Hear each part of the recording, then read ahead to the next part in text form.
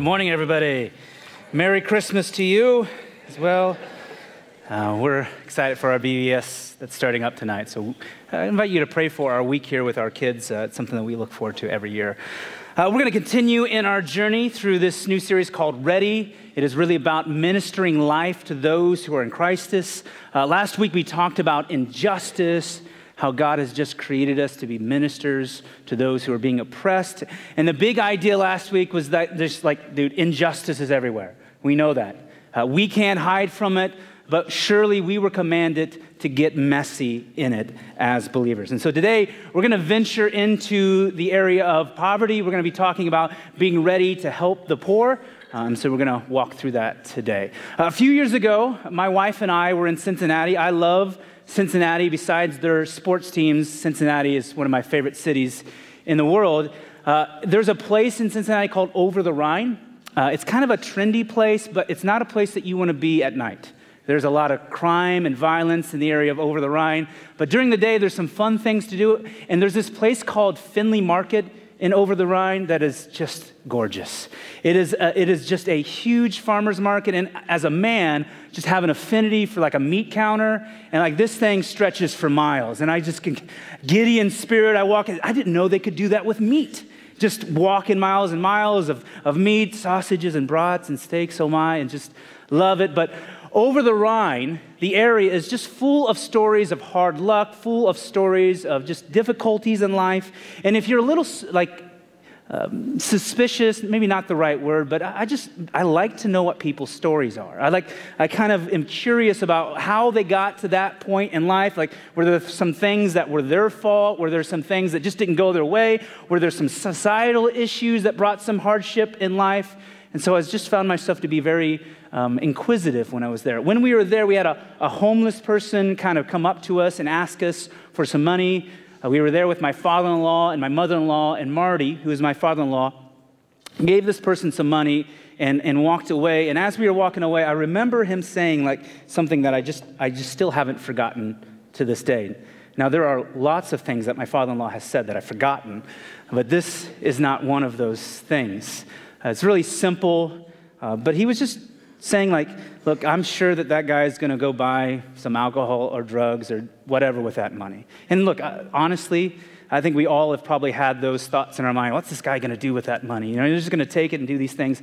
But then Marty started talking about his dad. And he said, my dad would always give to these people out of the generosity of his heart. And he would say, you know, I'm not going to worry about what they do with this. God will take care of that. I don't want to rob my heart of its integrity and generosity toward the poor. And it's just a short and profound statement. It stuck with me. And I think the reason why that story has stuck with me for so long is that I would admit that I often can discount people in their situations, that I will confess that there have been times that I've judged people in those situations, that I have written stories about those peoples and the things that have affected their life that has not always caused me to act with the right kind of compassion and understanding. And look, I've had to ask for forgiveness from the Father in that. And while certainly there are people who are out there to scam us, we know, we've been down that road before. There are people who are out there who want to take advantage of us. We have to protect the integrity of our heart and our generosity towards the poor and needy. Not just financially, but whether we give wisdom, understanding, compassion, we have to protect that integrity in our heart. And so in talking about being ready, our goal today is that you might be equipped in your heart and your mind to intervene in these areas. And we're going to jump into our text. Our text today is in Deuteronomy 15. We're going to drift into a few other places, but this will be our main text for today.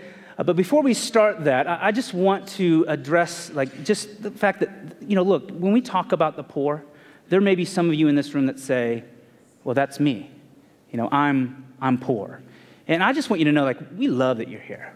We love that you're here, and we want to do our best as a church to figure out how we take the best care of you, to provide the best understanding. That may not always be material or financial. It may be wisdom and care and love. But this is a safe place for you. In fact, the church should be the safest place in the entire world for those who are struggling and who are in need. Because our Bible is clear about God's command for us to care and give to the poor, there are over 300 times that we find within our text that God commands us to care for the poor and needy. Here are just a few of those that we're going to lift out of our text. In Proverbs, verse 14, it says, chapter 14, it says, whoever oppresses a poor man insults his maker, but he who is generous to the needy honors him. In Matthew 19, Jesus said, if you would be perfect, go sell what you possess and give to the poor, and you will have treasures in heaven, and come follow me. And in 1 John 3, it says, but if anyone has the world's goods and sees his brother in need, yet closes his heart against him, how does God's love abide in him? And so for the Christian, generosity to the poor and the needy is a core marker of our identity. It is what we should be at our core. Tertullian, who is an author and a theologian around the time of 150 AD and kind of died in 240 AD, he wrote a lot about the early church. And Tertullian wrote this. He said that pagan temples would take what was donated to them and they would go about having feast and drinking bouts, while Christians spent theirs to support and bury the poor people, to supply the wants of boys and girls who destitute of family and financial need, and to care for old people who were confined in their homes. Now, these claims weren't just claimed by Tertullian, a Christian. There were non-Christians, pagans like the Emperor Julian, who said, he complained that these impious Galileans, Christians, not only supported their poor, but ours as well. And so as a movement, Christianity has a rich and profound history of being willing to care for those who are down and out, those who are in need. And so that's a significant question that I think we as a church have to ask ourselves. Are we known for our willingness to support and care and love those who are needy? I'll let you answer that question. I'm not going to answer that question today. The big idea today is this. God has called us to serve the poor. Not just to lift them up, but to bring us lower. God has called us to serve the poor, not just to lift them up, but to bring us lower. So it is commanded that we would lift our brothers and sisters up in need, not only for their benefit, but for ours, because charity and generosity just keeps our egos in check. They check our arrogance at the door, and they have the ability to check our desires at the door. And so let's go ahead and look into our text in Deuteronomy today, starting in 15, verse 7. If among you one of your brothers should become poor in any of your towns within your land that the Lord your God has given you, you shall not harden your heart or shut your hand against your poor brother. But you shall open your hand to him and lend him sufficient for his need, whatever it may be. Take care lest there be any unworthy thought in your heart, and you say, well, the 7th year, the year of release is near, and your eye look grudgingly on your poor brother, and you give him nothing, and he cry to the Lord against you, and you be guilty of sin. You shall give to him freely, and your heart shall not be grudging when you give it to him, because for this the Lord your God will bless you in all your work and in all that you undertake, for there will never cease to be poor in the land. Therefore I command you, you shall open wide your hand to your brother, to the needy, and to the poor in your land. Now, to bring some background just into this particular piece of Scripture, Moses is speaking about this idea of not waiting for the 7th year, the year of release. What he's referring to is the sabbatical year. Now, when the Jews established their home in the Holy Land, they worked in 7-year cycles. And so on the 7th year, the first day of the 7th year, they would have what we call a sabbatical year, and its term would be called Shemitah.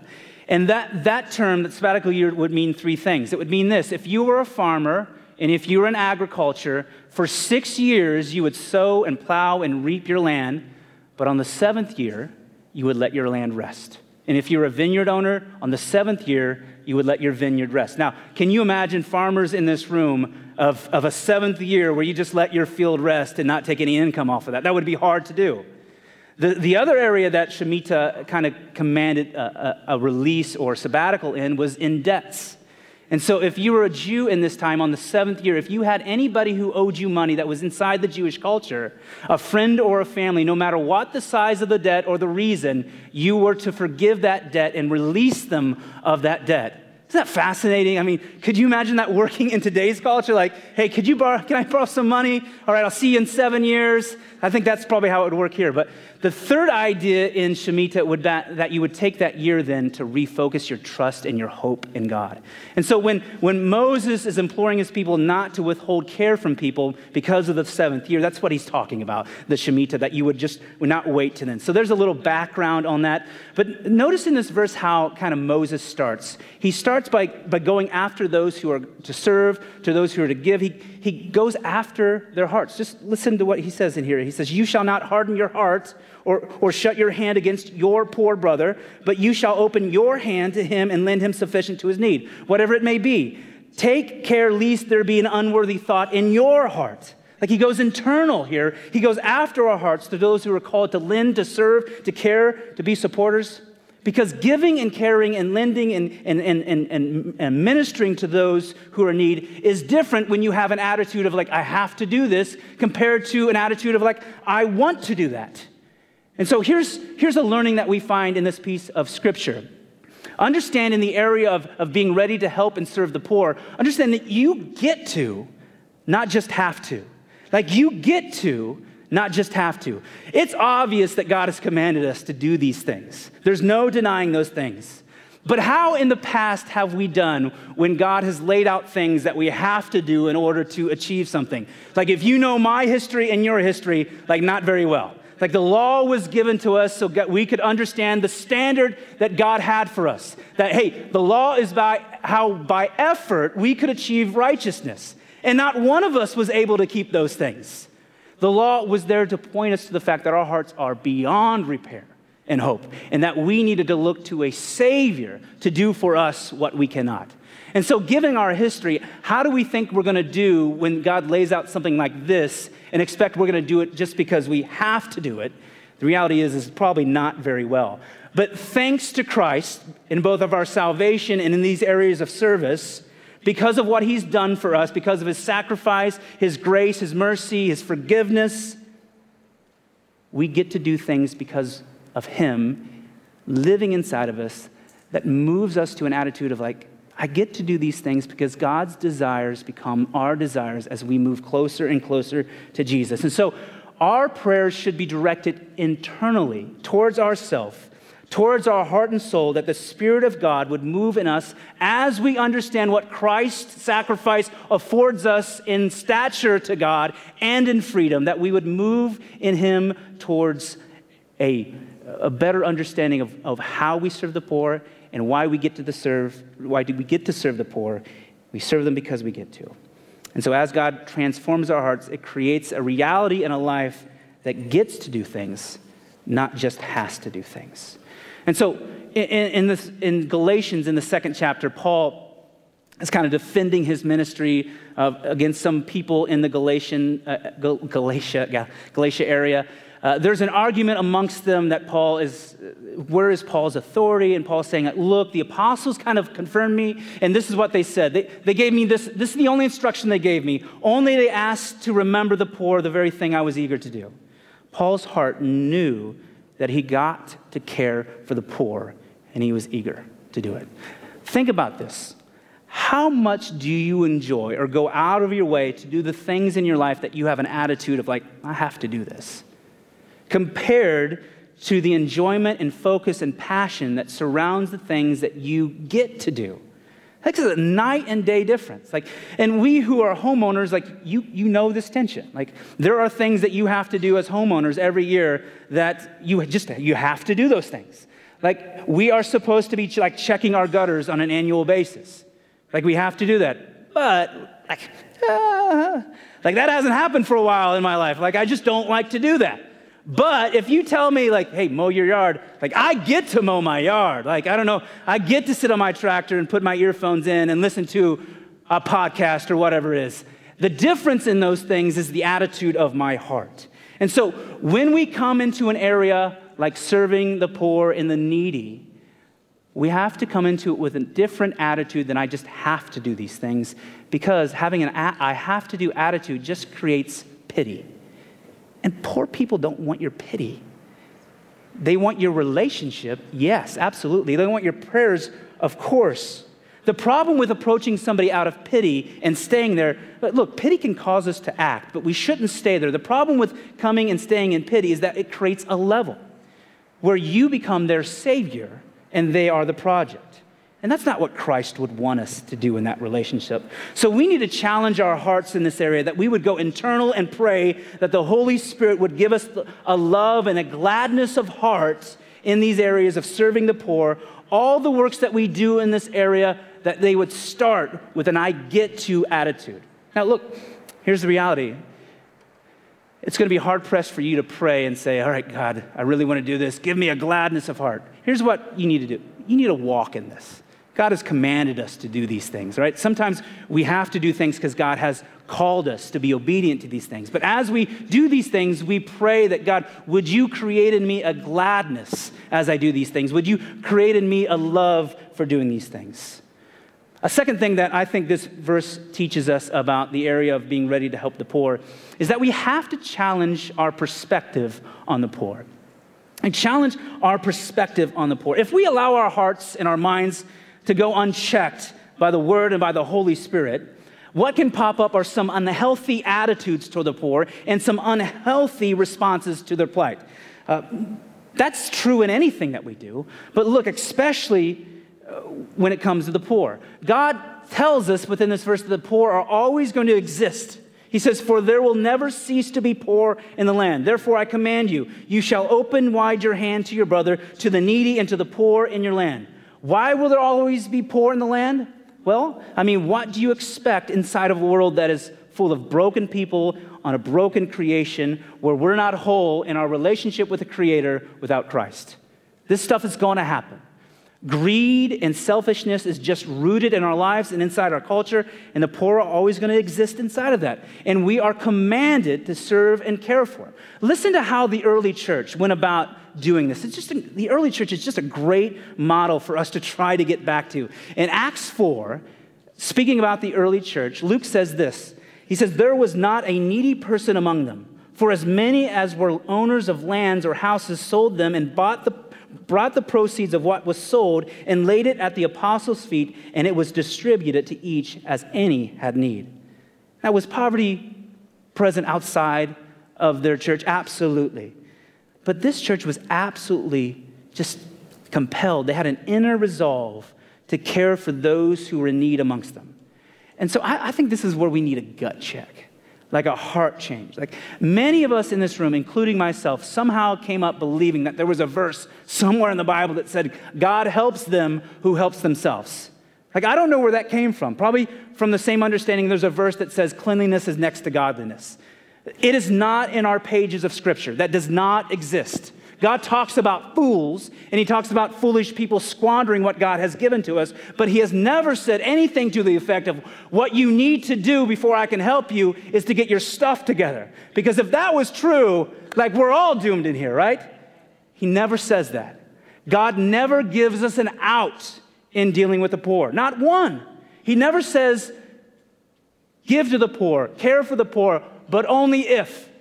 Nowhere in Scripture does he say that. It says that. And so here's where I'm asking you to join me in this area. Like, can we just admit our shortcomings? Can we admit our failings in here? Why do we continue to see failure in a negative light when it comes to our walk with Christ? Failures are there to motivate us forward into the flourishing of life that God has for us. It is okay to come to Christ and admit our failings and our shortcomings that we might move forward in those things. And so what we do is we understand this in some ways.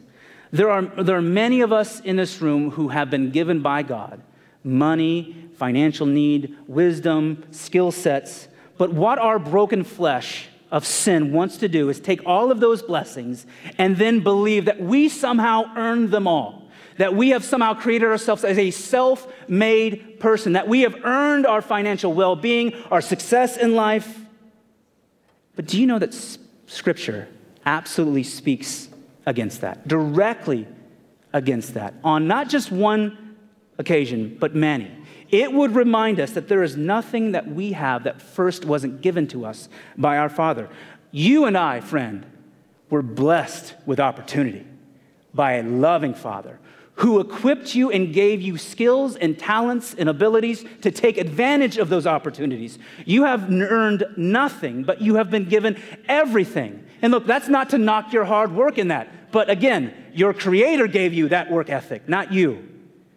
And what this toxic belief about a self-made person creates is an overarching apathy to the poor because, well, they just need to try as hard as I did. They need to try harder. If they would just do what I did, we get this inner belief where if they just do this or they quit this or they go here, then life would be better for them. But who made us their God? Like, who made us their God? Who made us have the ability to judge them instead of just getting involved in their lives?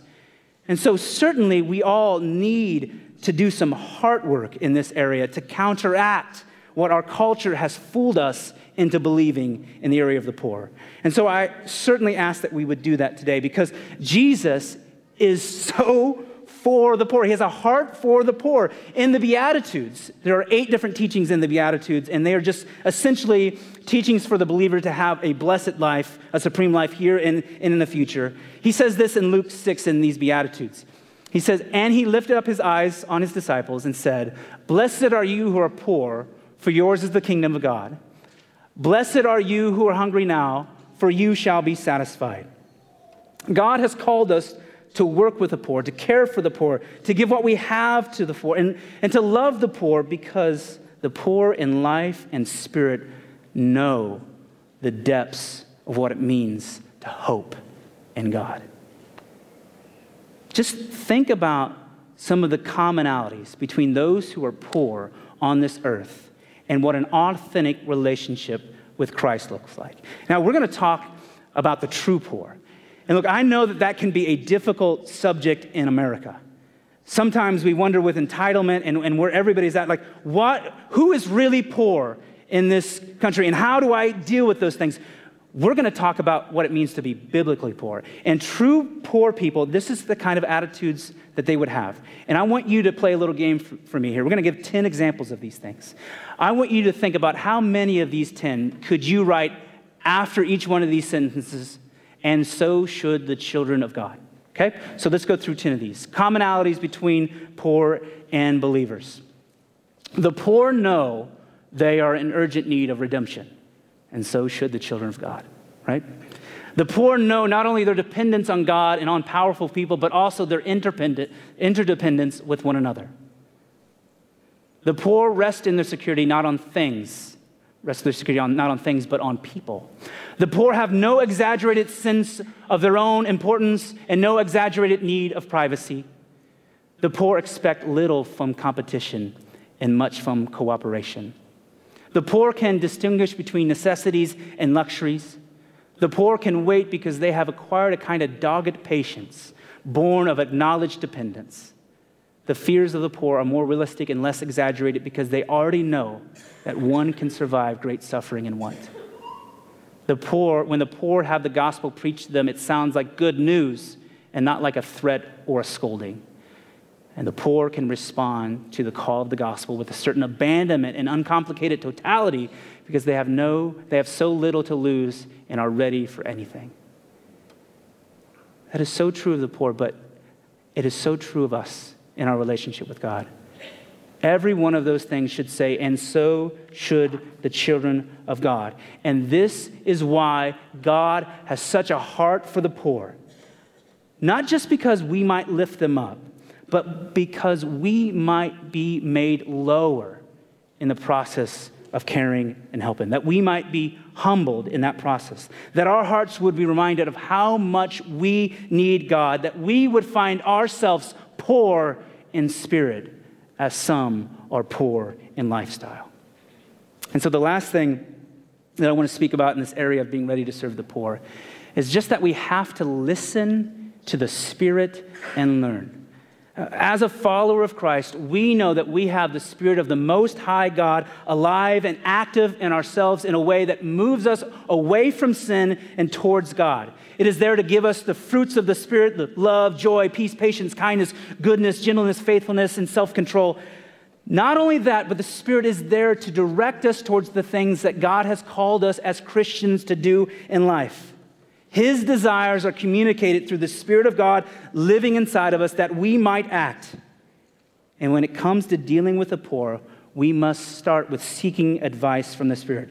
That we would ask questions like, Lord, where do you want me today? Father, how can I be of service to you today? Lord, where do you want me to go today? Like, when's the last time that we've asked our heart that question? When's the last time that we've said, God, where do you need me today? Where we need to start in the area of serving the poor is right here. Before we begin our journey, we have to ask the question to God, God, where do you need me? Because he will move us all into action, but not all of us will go to the same place. And so first we must seek guidance to listen and learn what the Spirit is wanting us to do. I read a story the other month or so it was an anonymous story about a preacher who noticed a family in front of him in that New Orleans convenience store that didn't have enough money to pay for the stuff that they had.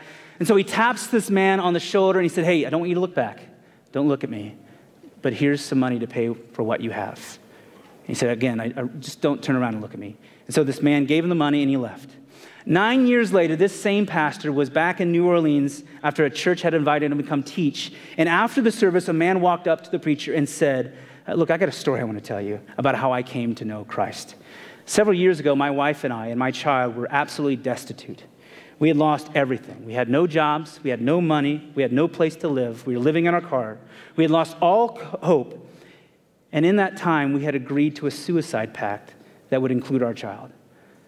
However, before we did that, on that day, we decided that we want to give our son some food first. And so we stopped by a convenience store to buy him some milk and bread. And while we were standing in line, we realized that we didn't have enough money to pay for the things that we had got. But behind us, a man tapped us on the shoulder and said, hey, take this money, but don't see me. And as he left, this man said, Jesus loves me. I don't know who that man was at that time, but we left that store and drove to our designated suicide spot. And we wept for hours. And we couldn't go through with it. And we drove away. And as we drove away, we passed by a church who in the front of their yard had a sign that said, Jesus loves you. And my wife and I decided on Sunday we were going to go to that service. And we were saved on that day. And he told that pastor, he said, when you began speaking this morning, I knew it was you. You have to understand that your act of kindness was much more than a simple deed. 3 people are alive today because of it.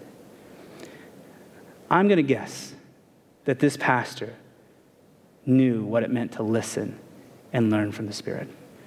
That he asked himself the question of, God, how can I serve you today? He was ready to act when those opportunities came up. Are we? Listen to the Spirit. Learn and respond. God will put you into opportunities for sure to bless other people and in the process be blessed ourselves. The big idea today, guys, that God has called us to serve the poor, not just to lift them up, but to bring us lower. And so as we leave today, might we approach serving the poor with an I get to attitude as we let the Spirit of God transform our life, as we challenge our pre-existing ideas of the poor, because the poor remind us of what our hearts towards our Creator should look like, and that we should pray and listen to the Spirit that guides us where He needs us. Scripture is clear about what we are to be obligated in this area. And look, I know this gets messy in this culture of how we really go about helping the poor.